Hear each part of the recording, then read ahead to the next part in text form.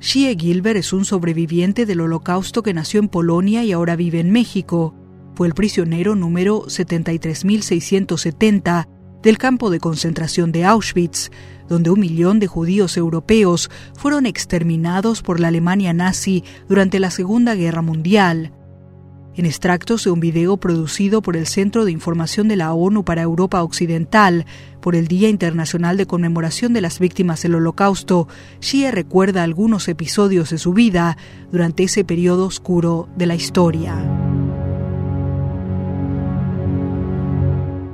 Nací en Polonia, mi ciudad natal se llama Ciechanów. Durante la guerra los alemanes le cambiaron por Ciechanów. Los alemanes constantemente nos hacían problemas con sus órdenes. Por ejemplo, el lugar tristemente famoso que es el Auschwitz, originalmente no es su nombre, el nombre polaco es Auschwitz. Sin embargo, pues nos acostumbramos porque nos obligaron a acostumbrarnos. No nos fue permitido hablar otro idioma. Polonia fue el primer país, la primera víctima de los nazis.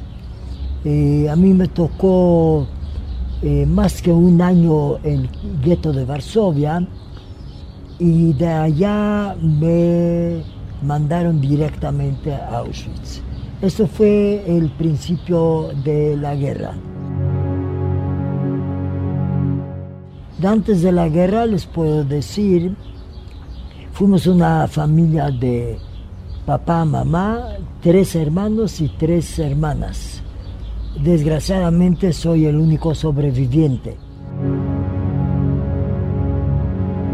Yo llevo en el brazo marcado mi número con un adorno en especial. El número es 73.670. O sea que fui de los primeros 100.000.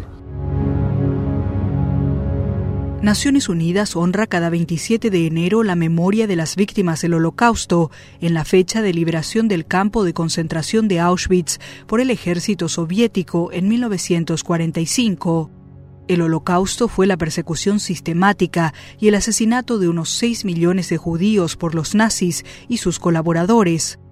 Los nazis que llegaron al poder en Alemania en enero de 1933 se consideraban una raza superior y veían a los judíos y a otros grupos como inferiores y como una amenaza para la llamada raza aria. Durante el Holocausto, las autoridades alemanas también persiguieron a los romas o gitanos, a los discapacitados y a algunos de los pueblos eslavos. Otros fueron perseguidos por motivos políticos, ideológicos y de comportamiento, entre ellos los comunistas y socialistas, los testigos de Jehová y los homosexuales. La ONU alerta que a más de 65 años de esa tragedia, el odio, el antisemitismo, los peligros del genocidio y la intolerancia siguen amenazando al mundo, y llamó a ser más vigilantes de esas manifestaciones. Rocío Franco, Naciones Unidas, Nueva York.